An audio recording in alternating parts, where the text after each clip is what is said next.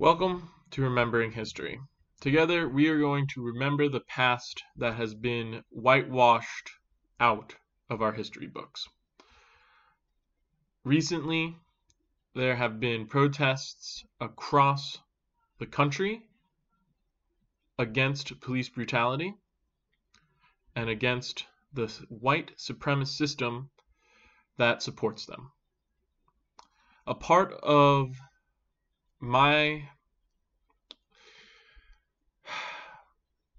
what I need to do to help fight this system is to educate myself of its past and how we got here. This has been a long journey for me, and it did not start recently. It had started years ago, and we all know probably when. But a part of that is coming to terms with the history of the United States and how much of it we don't know because of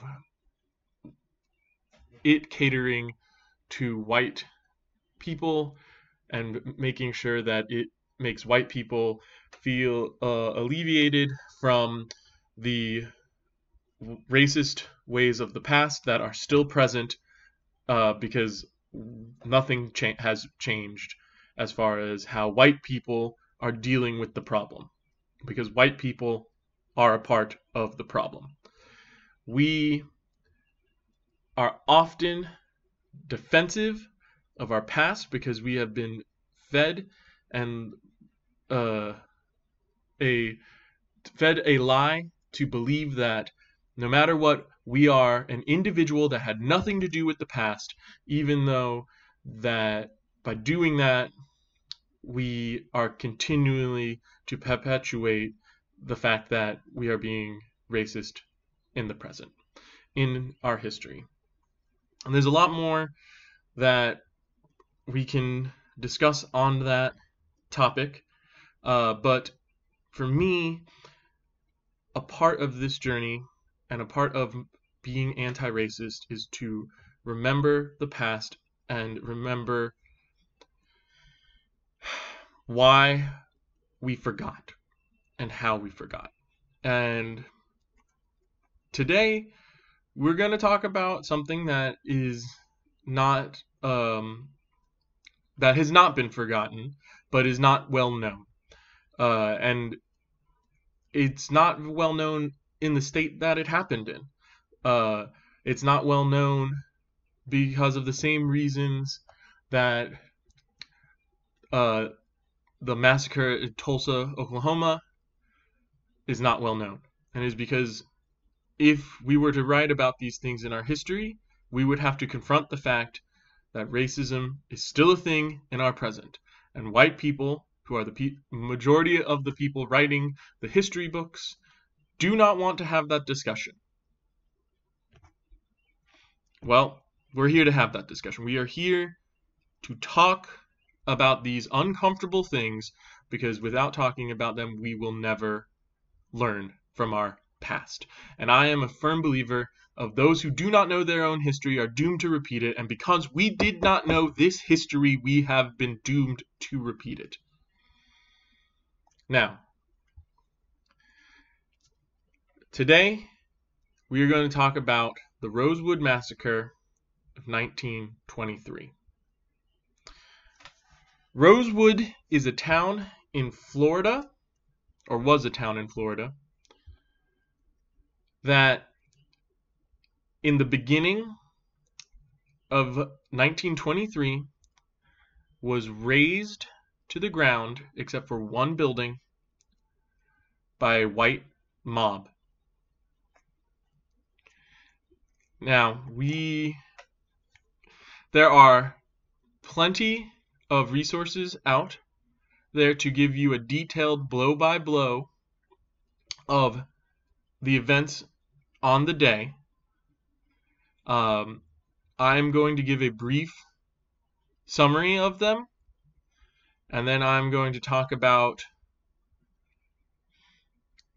the after effects and why it has been forgotten, and then why and how it got brought back to the forefront.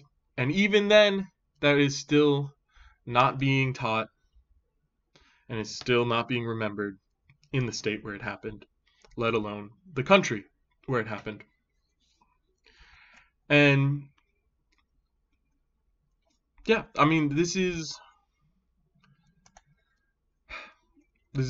going to be a learning curve on how best to do this, but I hope you are willing to take that journey along with me as we learn about our past so that we can fix our present. All right, a few things about the background of Rosewood, Florida, before we even get to the city itself. 3 years prior to the incident in Rosewood, till the Rosewood Massacre, there have been 1, 2, 3, 4, 5 attacks on Black Americans in Florida perpetuated by the KKK and other hateful white people of the time, white Americans of the time. In fact, the night before the massacre at Rosewood, there was a Ku Klux Klan parade held in Gainesville. And it was a parade denouncing the rights that Black Americans had gotten at that time, which were still not that many. Florida has a history of bigotry and white supremacy in it. That is a much deeper topic than we will be going into today, but know that these things did not just occur. This event did not just happen. A group of white people did not just suddenly show up and kill innocent Black Americans. It is something that has been rooted in their lifestyle for years prior. And these incidents that I brought up, that are in the records that were sent to the Florida Board of Regents in 1993, which we will get into why that was sent to them later. There's there to show that there's a history of this violence in this area prior to the massacre at Rosewood. All right? Because again, we as white people do not want to admit our mistakes in the past. And so because this was covered up, we had to set a precedence as to why this thing just didn't happen and wasn't just a group of bad apples. No, it was not just some bad apples and some bad actors. It was a whole poisoned orchard that was killing innocent Americans. All right, so that's the background. Is a town that is comprised majorly of Black Americans, is in a densely populated area full of white Americans who are a part or connected to the Ku Klux Klan. Now, some information about the town of Rosewood. Rosewood itself is near the Gulf of Mexico. It's 9 miles east of Cedar Key in Florida. It is also 3 miles away from a smaller town called Sumner, which eventually did get to be larger. The main industry in Rosewood and in Sumner was at a pencil mill and a turpentine mill. All right. The mill started in Rosewood. Then, when they used up the resources in that area, they moved the mill itself moved to Sumner, and the majority of the white population of Rosewood went where the mill went as well.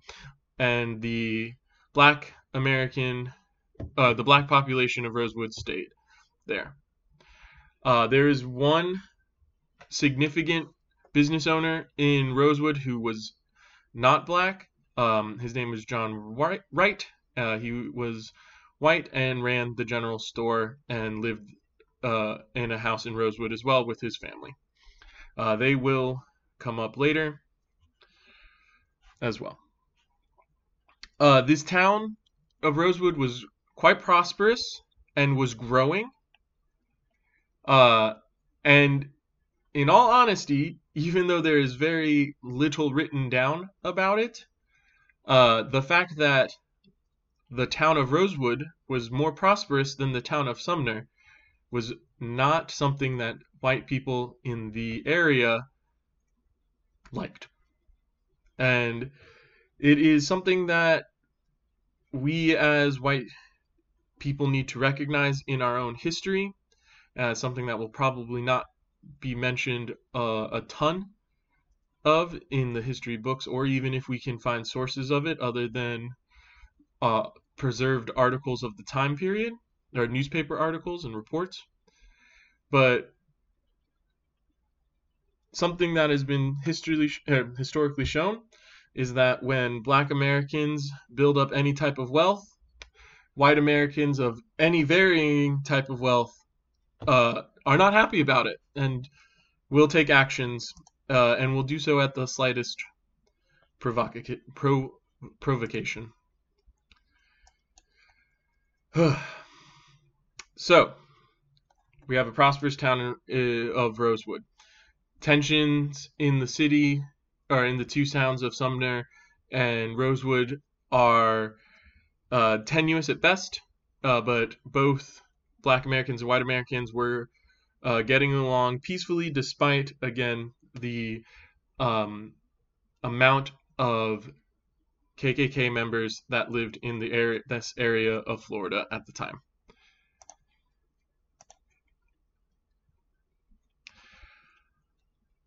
The Rosewood Massacre is started because of a woman named Fannie Taylor. Frances Taylor was 22 years old and married to James Taylor, who worked at the mill. James worked early in the morning, and it is commonly known amongst the town that his wife was having extramarital affairs during that time period when he was away from work.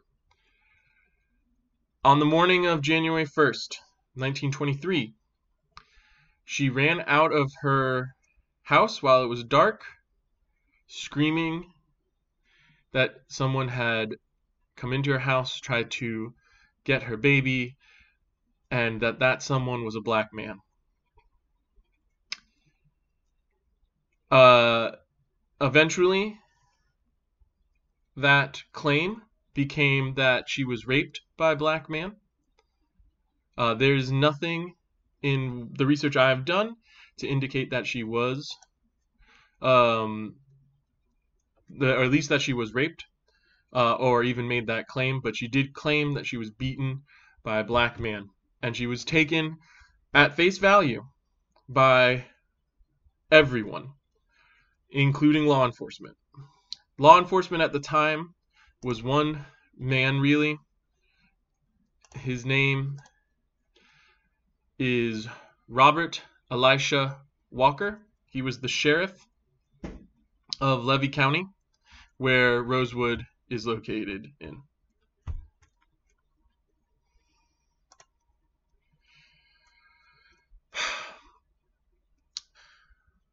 Robert Walker, the Sheriff Walker, he raised a posse to investigate the claim, and they learned that a black prisoner, Jesse Hunter, escaped from a chain gang, and they started to go look for him.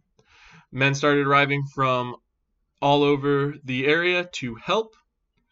He deputized a few people, and eventually, with the use of dogs, they were able to track a scent that led them to Rosewood. This is where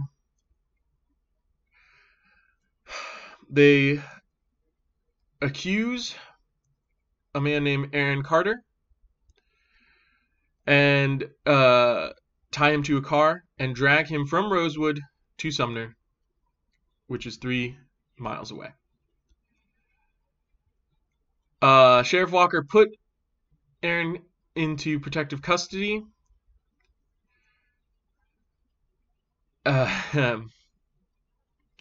To get him away from the posse that he had created, and also started to urge black employees to stay away from the mills.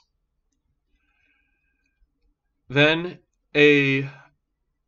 another group of these white Americans then created another mob and seized Sam Carter and tortured him until he admitted he had helped the escaped chain gang member Jesse Hunter. Tortured him for this information.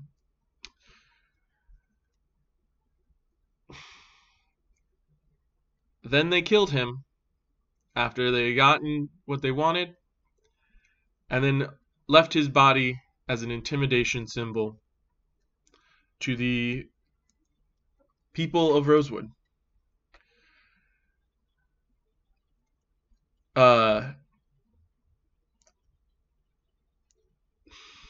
They were scared. They did not know what to do. There's a debate on whether they should stay or they should leave the town of Rosewood after this.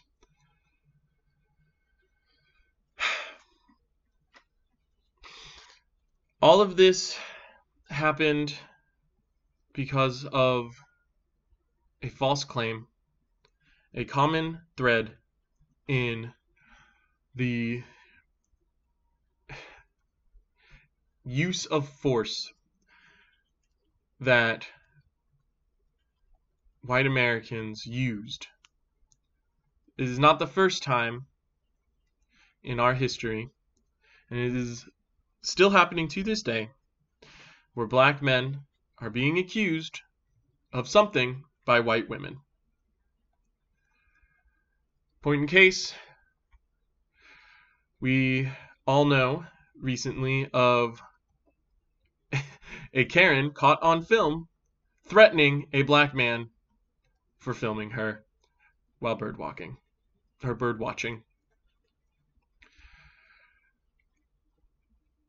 Fannie Taylor knew what she was doing when she made this claim,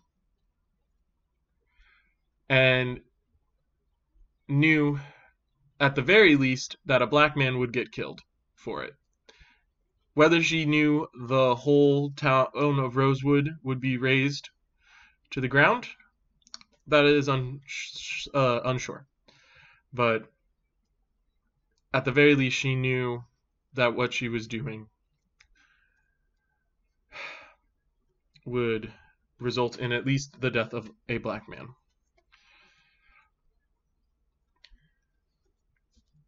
After this lynching of Sam Carter, because that's what it was a lynching,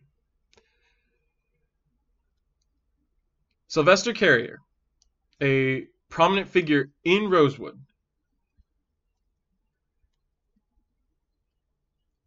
refused to leave his town and offered protection to those who would stay.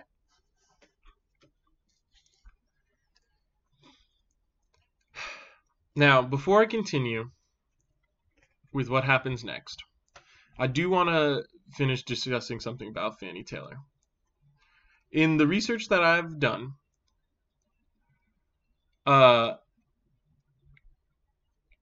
there is significant evidence that she was covering for her extramarital affairs. To the point that there's evidence that where was it? They even had the name of the man. Let me see if I can find this. Excuse me.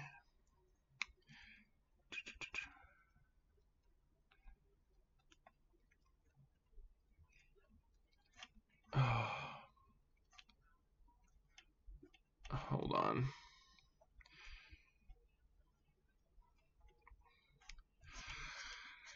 I can't find this at the moment. I should have set it aside. But she was having an affair with a white man. There are survivors of the Rosewood Massacre that confirm this. Here it is. There we go. Boom. She was having an affair with John Bradley, who worked for the Seaboard Airline Railway, which ran through Rosewood, that railway as well. And that which was a part of why Rosewood was so prominent a location at the moment. Like, there's a mill that was placed there and brought income and industry to the area. Even when before the mill moved, there was a train put down to stop at the mill. Another a stop was put down at Sumner when the mill moved, but the train still stopped at Rosewood, so economic growth was going to happen.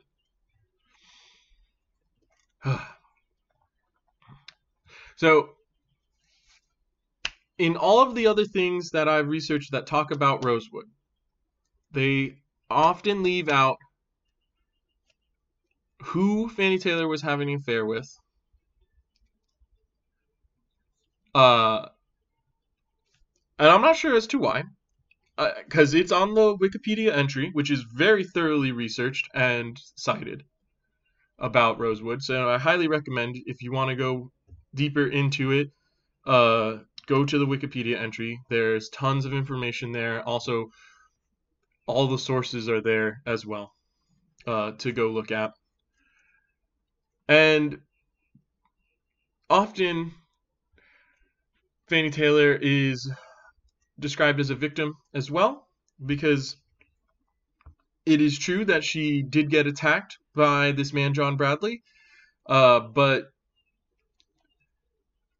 in that sense, she is a victim. But instead of coming out and telling the truth about what was going on, she chose to blame it on a black man, and then that led to to quite a staggering amount of deaths and the destruction of a whole town. So, whereas I do think that Fannie Taylor is a victim of abuse from from John Bradley, who she was having an affair with, and is a victim of that, she is not a victim from being beaten by a black man. She's not a victim from being raped by a black man. That is something that came up 3 days after she had made her initial accusation, and was used by the mob of white men and white Americans to just continue their killing. Whew. Sorry. Just had to get that out there. All victims need to be heard and listened to, and their claims need to be investigated. We live in a culture that is just now starting to realize that as well. And I do not want this woman who was a victim of something to not be remembered as a victim, but she is also the cause of so much more death than what would have happened had she just told the truth. So she is a victim, but she's also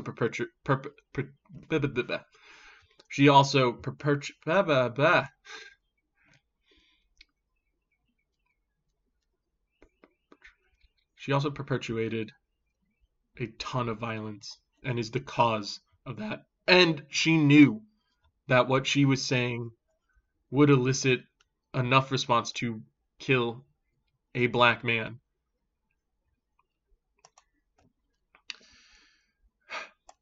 Okay. Continuing on. And I'm sorry if this seems all over the place. I'm trying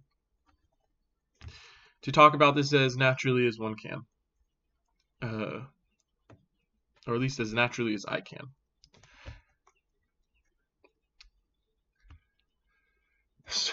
So going back, Sheriff Walker, and along with the mill supervisor, W.H.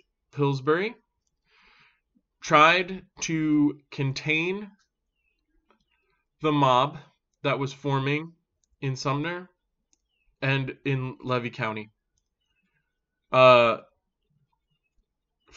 all my research, it seems that both of these men, who were white, did everything that they could in their power. The sheriff is I'm a little less certain about. Based off of my research, it seems that there are things he did when he realized he lost control, but there are also things that he did that helped create the initial mob. For instance, he believed Fannie Taylor, created a posse, and was involved with the lynching of Sam Carter. At the very least, if not there, because there's no evidence to say that he was there, he put the men together who did it into the posse. He created that posse.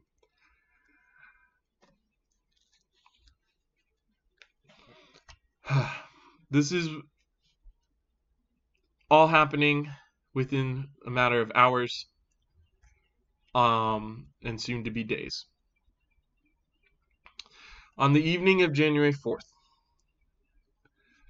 the mob that Sheriff Walker and H.W. Pillsbury were unable to contain arrived in Rosewood and surrounded the house of Sarah Carrier. Sarah Carrier is the reason we know about Fannie Taylor, because she worked for Fannie Taylor, and it's not Sarah Carrier that is the bearer of this information. It is her grandson and granddaughter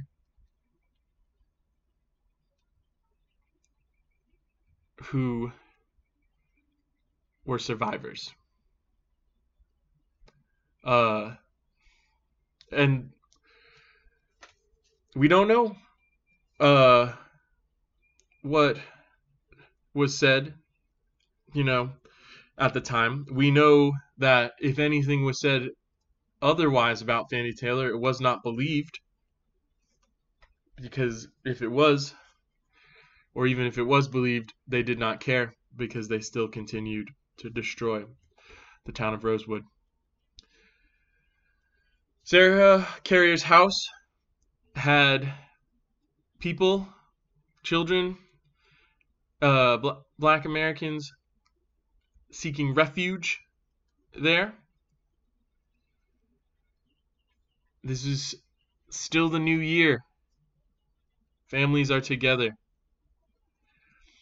This house was protected by Sylvester Carrier, who I mentioned earlier. Sylvester Carrier was proud and independent, which is not a combination that white men and just white people in general like out of black men. He was a crack shot, an expert hunter, and a music teacher, and was simply called Man.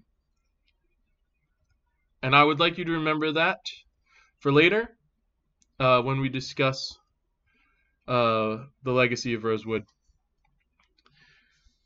Because he was proud and independent, many whites considered him arrogant and disrespectful. He lived in that town. This is a town that he helped make, and he would fight for it. And he did. Because as I said, on the evening of January 4th, a mob arrived at Sarah Carter's house, which he was protecting. And it is there that the first death from the town of Rosewood happens. Officially. Sam Carter was lynched and is a part of this Rosewood massacre. But this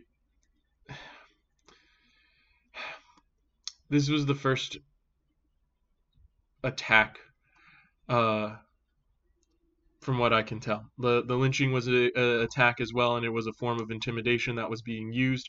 But this is the start of the Battle of Rosewood, because that's what this was. This became a fight for these people, for these Americans' lives. These Black Americans were fighting for their lives. Hey everybody, welcome to the stream. Notice you coming and going. Feel free to ask questions in the chat of anything as well. It's one of the reasons why the narrative is a bit free-flowing, because I want to leave it open for people to discuss.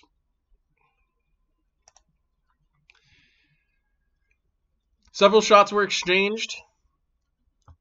It did not last long. Sarah Carrier was shot in the head.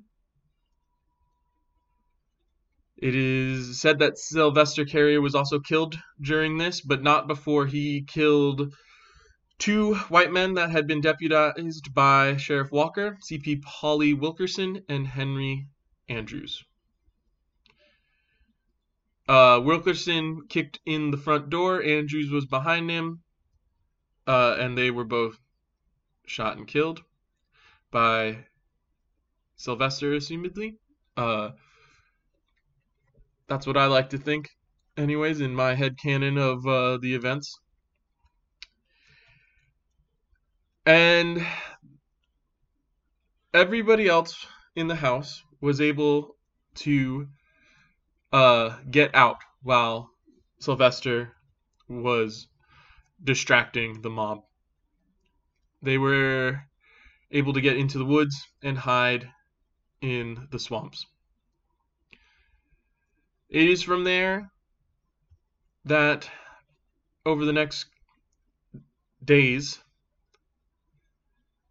that the white mob kept coming and going back from Sumner to Rosewood, each time destroying and burning more and more of the city, of the town. Each time killing more and more Black Americans, until eventually, on January 6th, with the help of John and William Bryce, and potentially also Sheriff Walker, and John Wright, they were able to evacuate citizens of Rosewood. Only women and children were allowed on the train, because John and William Bryce feared retaliation from other white Americans. John Wright and his wife, Mary Jo, also hid several citizens in their general store.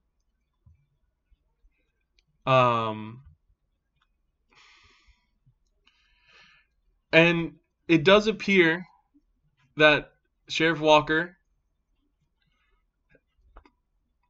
did what he could to get as many residents out on the train as possible. John Wright's store and house were the only buildings left in Rosewood by the end of the massacre. The official, quote-unquote, at the time, amount of deaths was 8 people, 2 white men, 6 black Americans, women and men amongst them. The official at the time, though, was very, very underreported on the amount. And I wonder why. Shock that white people don't even want to admit how many people they've murdered. One thing that Sheriff Walker was able to do, however, that was for the good, was prevent the governor of Florida, Kerry Hardy, at the time from bringing in the National Guard. However, he did ask Sheriff P.G. Ramsey of Alachua County to send assistance.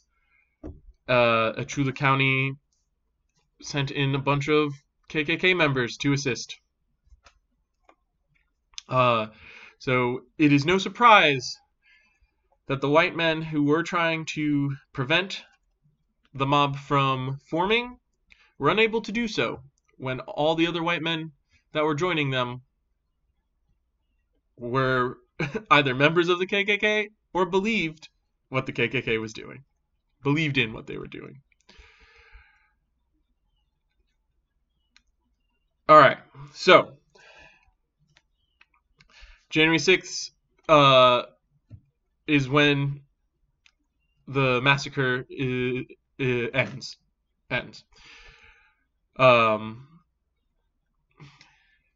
So from January 1st to January 6th, 5 days, 6 days if you count the 6th itself, 6 days of hiding and escaping from a town that was built and prosperous by black Americans, all because a white woman lied.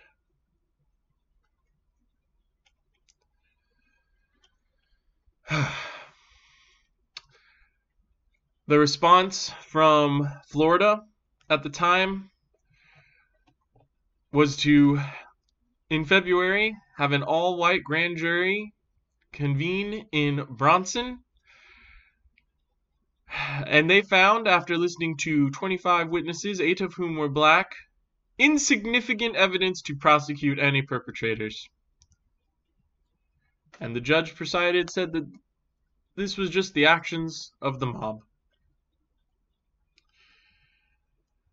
This did make national news at the time.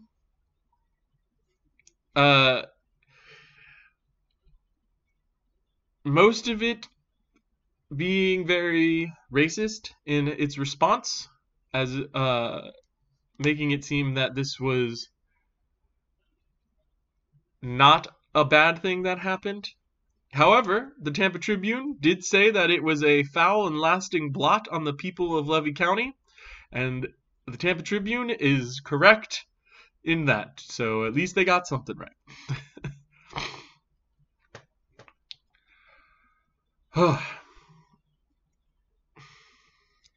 You just need a moment. Now, despite there being this national fervor very shortly after the incident itself, before the massacre itself,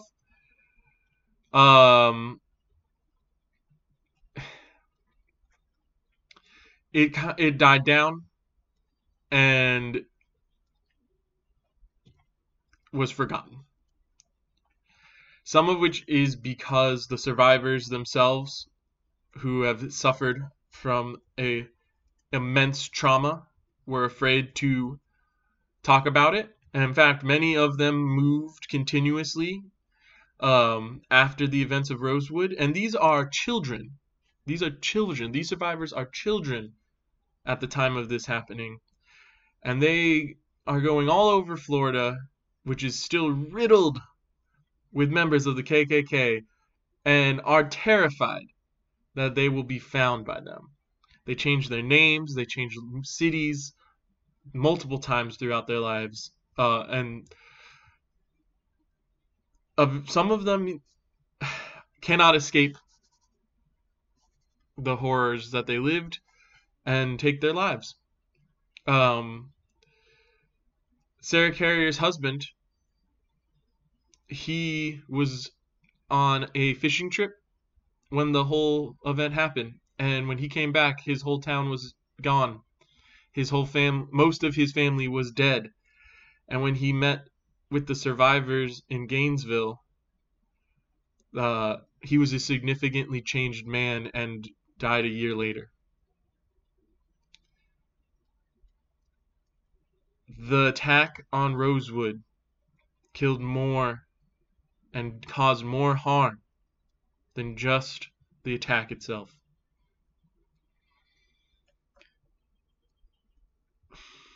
Earlier, when I started researching Rosewood, I had wanted to discuss how this incident helped create and continued to create the economic disparity that Black Americans are still in today. The wealth gap between a average white American and average Black American is huge. Huge. However, I'm not an economist, and I was not able to find the words to best talk about that in a way that I felt knowledgeable and informed. But there is no general wealth being formed when white people destroy the places that Black Americans are trying to build that general wealth in. All right, so some good things, though, about Rosewood. They don't come till years later, and it's because of a reporter named Gary Moore, who worked for the St. Petersburg Times. He drove to Cedar Key and was looking for a story. And he commented on the gloomy atmosphere. And a local woman replied, "I know what you're digging for. You're trying to get me to talk about that massacre." And that was enough. And he found survivors and wrote about the Rosewood Massacre and brought it back into the country's eyes. And this was in 1982. There are mixed feelings about this article and the survivors, between the survivors themselves, with talking to him, some of which is, again, fear of retaliation.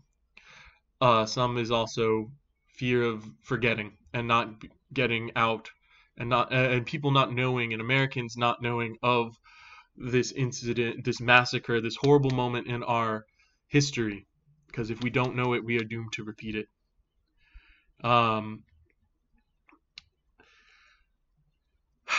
And so this article brought it back into the light of the nation, and to at least for a little while, and it also led enough interest and support so that in 1993, the survivors of Rosewood and the victims of Rosewood sued the state of Florida and won, and were paid reparations.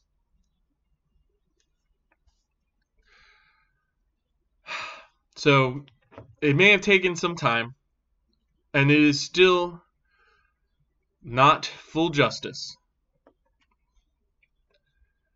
However, the survivors were able to win $2.1 million package in reparations. And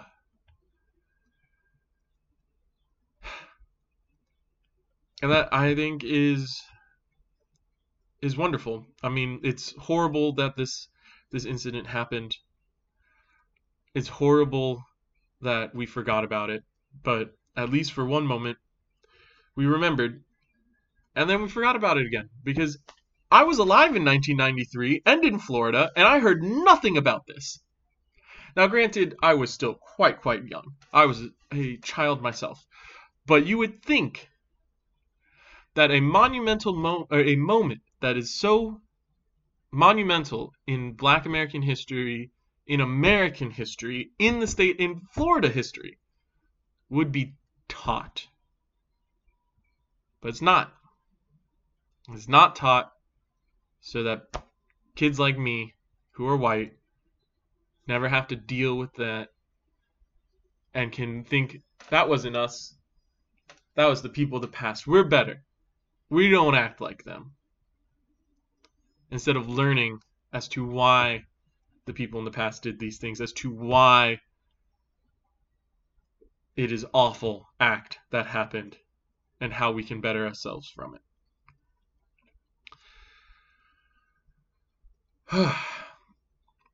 Okay, so that is the Matt Frankel Digest version of Rosewood's history, and I've probably done a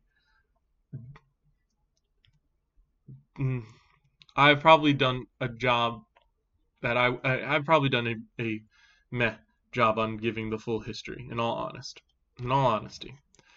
this is the first time I've ever done anything like this.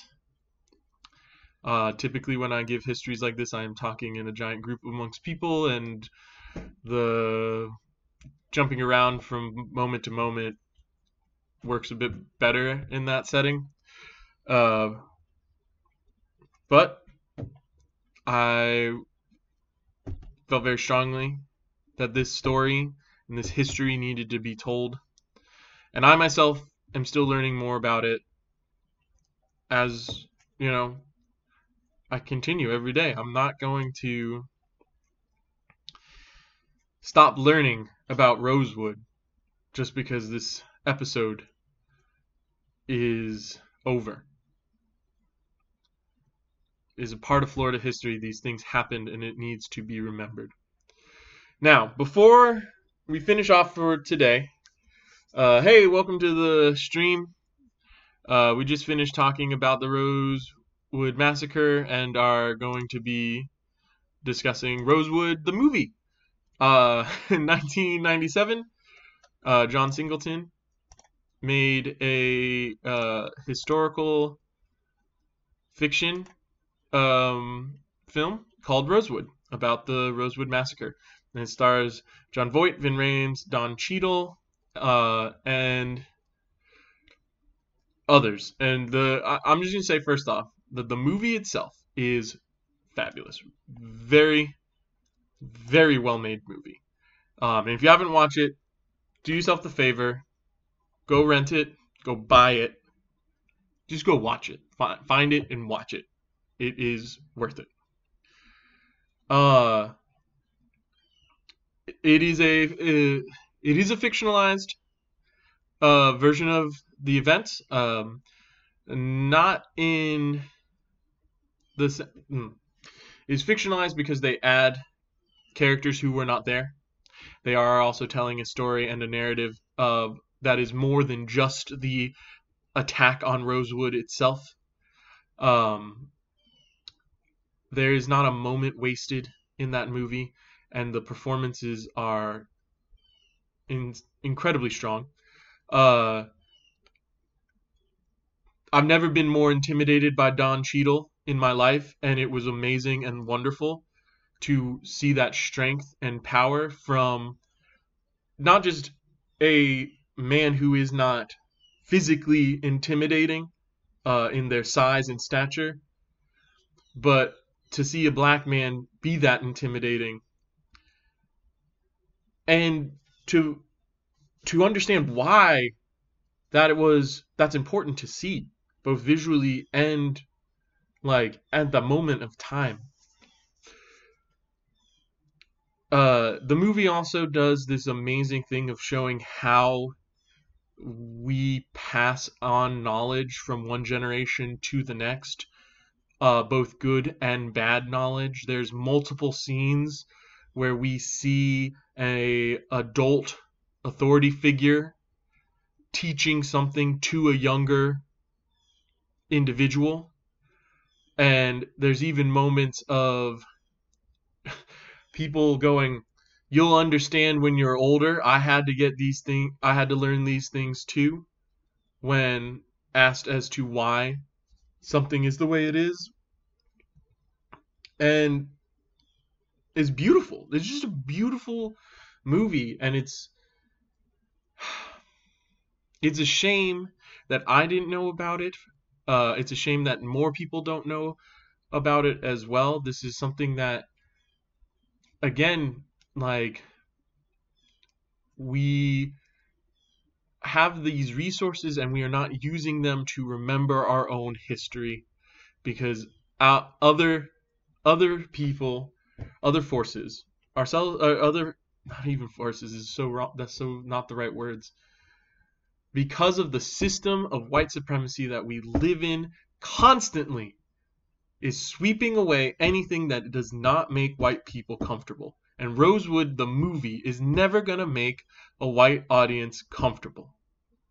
Because in order to be comfortable while watching that movie, you have to admit that the system we live in and are perpetuating benefits from exists and caused it. And the movie does a great job of showing how the people at the time, in the way of the film too, are trying, some of which, not all of them, trying to do the right thing, and how the right thing is often, we are prevented from doing the right thing, not because we know right from wrong, but because we are caught in the machine from day one, that we are a cog in this machine. We have individual moments that we get to choose what we do with them. But ultimately, right now, even to this day, unless we are actively fighting against the machine, we are a part of the machine. And this is done best, I think, in the movie with the character of Sheriff Wilkins, which is played by Michael Rooker, and he does a very good job, and the writing for this character is very strong, and is done so in a way where it shows how insidiously simple it is to be a part of the system without knowing. From the first time we see the sheriff, he is telling a very clear white person who would have killed an escaped convict, who would have killed a black escaped convict, to bring them to him. To not kill him, to bring him to him. He is the sheriff. He wants law and order. As the film progresses, we see him lose control, a control he never had. We see him threatened by higher power structures, that if he can't keep control, that he will be replaced with someone who will. And it's very clear that is, by control, they mean if you can't keep your blacks in line, we find someone who will. In the movie, the sheriff is constantly trying to stop the mob, and then joins the mob from either fear of retaliation, being swept up in the moment emotionally, or just not knowing how to get out and being trapped in it. And from what I can tell, this is what happened with the real life sheriff.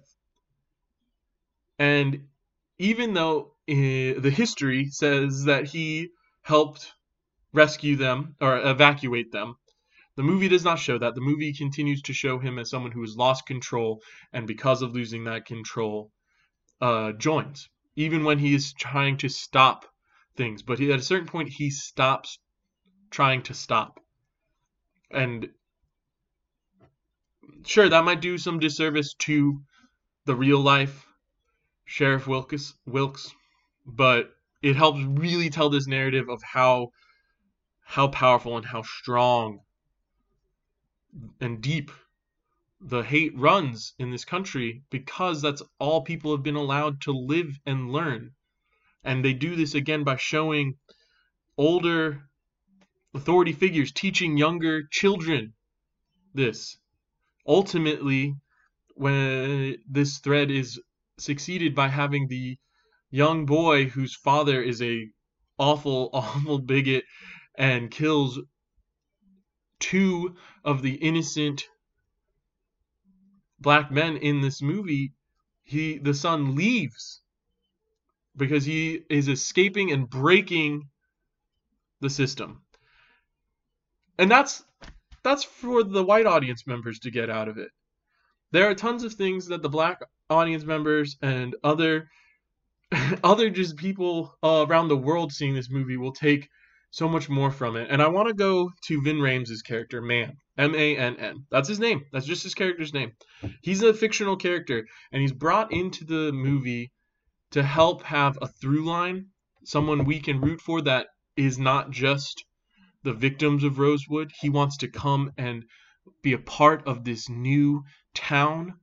He's there to buy land. He's also there to give Jon Voight's character, who is John Wright, who is also a white man who was trying to do the best thing he could do, but often failed until failing meant death to an individual. And even then he failed in this movie. So that they can have these conversations and have this antagonistic relationship and overcome that. Because one of the things that Ving Rhames' character says is that when you're in a war, you're in the trenches, you fight with the people beside you. Jon Voight's character, John Wright, in the movie, he does not want to take sides until he is given a profitable means. And I took it, and maybe I'm wrong, I took it as in that moment he recognized how far into the machine he was. And in the movie, he never takes the payment that he is offered to protect this black man. And I think that's intentionally shown to show that he has had some growth as well. But John Wright's character in the movie is there mostly, I think, so that we can have this moment of you fight in the trenches with who is fighting alongside with you. Because he joins in with Ving Rhames. And he recognizes the problem that Ving Rhames has been telling him about, and that Don Cheadle has been telling him about, and that the whole town is trying to escape from. And they make John Wright help with the train evacuation. And narratively, I think it works really well. The history might be off, but narratively, it works really well. It tells this amazing, beautiful story. But the character Mann does not exist in reality, and I think the reason why he is called Mann, as I mentioned earlier when talking about Sylvester Carrier, is because Sylvester Carrier was called Mann, and they wanted to have these two characters side by side to represent the man Sylvester Carrier was, the school teacher, or the music teacher, the respectable businessman who does not look like he is an intimidating person, and then also have someone who is from the military, because Ving Rhames' character is a former World War I, is a veteran from the First World War, and have this heroic character apart from this historic character. In the movie, Sylvester survives. He is able to escape in the coffin of Sarah Carrier, and helps rescue Ving Rhames at the end, because on the train, again, only women and children were allowed to be on the train. There's a certain point where the Ku Klux Klan in carts, wagons, cars are chasing down this train and are chasing down innocent black men in the woods, and they can't let them onto the train, but Vin Rames can't not fight, and he starts fighting, and that's when him and Jon Voight have the moment of, this is a war we're fighting. And it is a war we're fighting.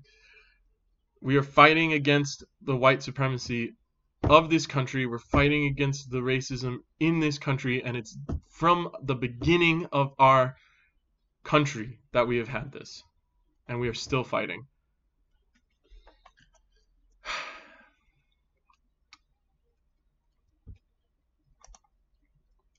I highly recommend watching the Rosewood movie.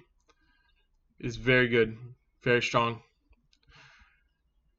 movie, and one that we should not forget, even though it does take liberties with the history. Now, before we finish off for the day, I do want to talk about one last thing, which are some of the sources I had, and if you're looking for more information about Rosewood, where to go look. Of course, as I mentioned, I would check out the Wikipedia entry on it. It is very thorough, full of great information, and the books that are used there in the bibliography, all of those are very well organized and were referenced and are great. The three biggest things are, like Judgment Day, The Ruin and Redemption of a Town Called Rosewood by Michael DeSorio. And where is it? A documented history of the incident which occurred at Rosewood, Florida in 1923, which was the document presented to the Florida Board of Regents in 1993 for the Rosewood victims versus the state of Florida case, which they won. There are two websites that I have found that are dedicated to Rosewood. One is the Real Rosewood Foundation, which is, where is it? Run by a descendant of a survivor. The person who runs it is Lizzie PRB Jenkins, and she is the daughter of Teresa Marie Brown Robinson and the niece of Mulda Goosey Brown Carrier, both of which were survivors. Ms. Jenkins actually did have some issues with the depiction of the sheriff in the movie Rosewood, which is one of the reasons why I talked about it.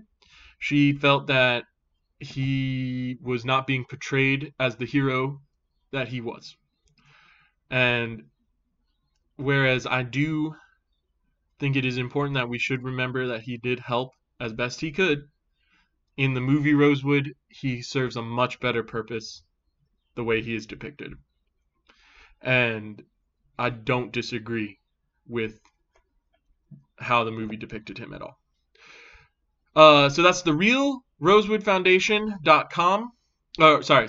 It's the Real Rosewood Foundation is at rosewoodflorida.com, run by Lizzie PRB Jenkins, descendant of a survivor. The other website that I have found dedicated to Rosewood is rememberingrosewood.org. It is the Rosewood Heritage Foundation, Inc. I was unable to find out who was running this. However, one thing that they have that the Real Rosewood Foundation does not have is transcripts of oral histories from survivors or descendants of survivors, which are very, very cool, filled with lots of information. And lastly, in my research, I was looking for podcasts. I'm a big audio learner. And so I found this podcast called The Gist of Freedom.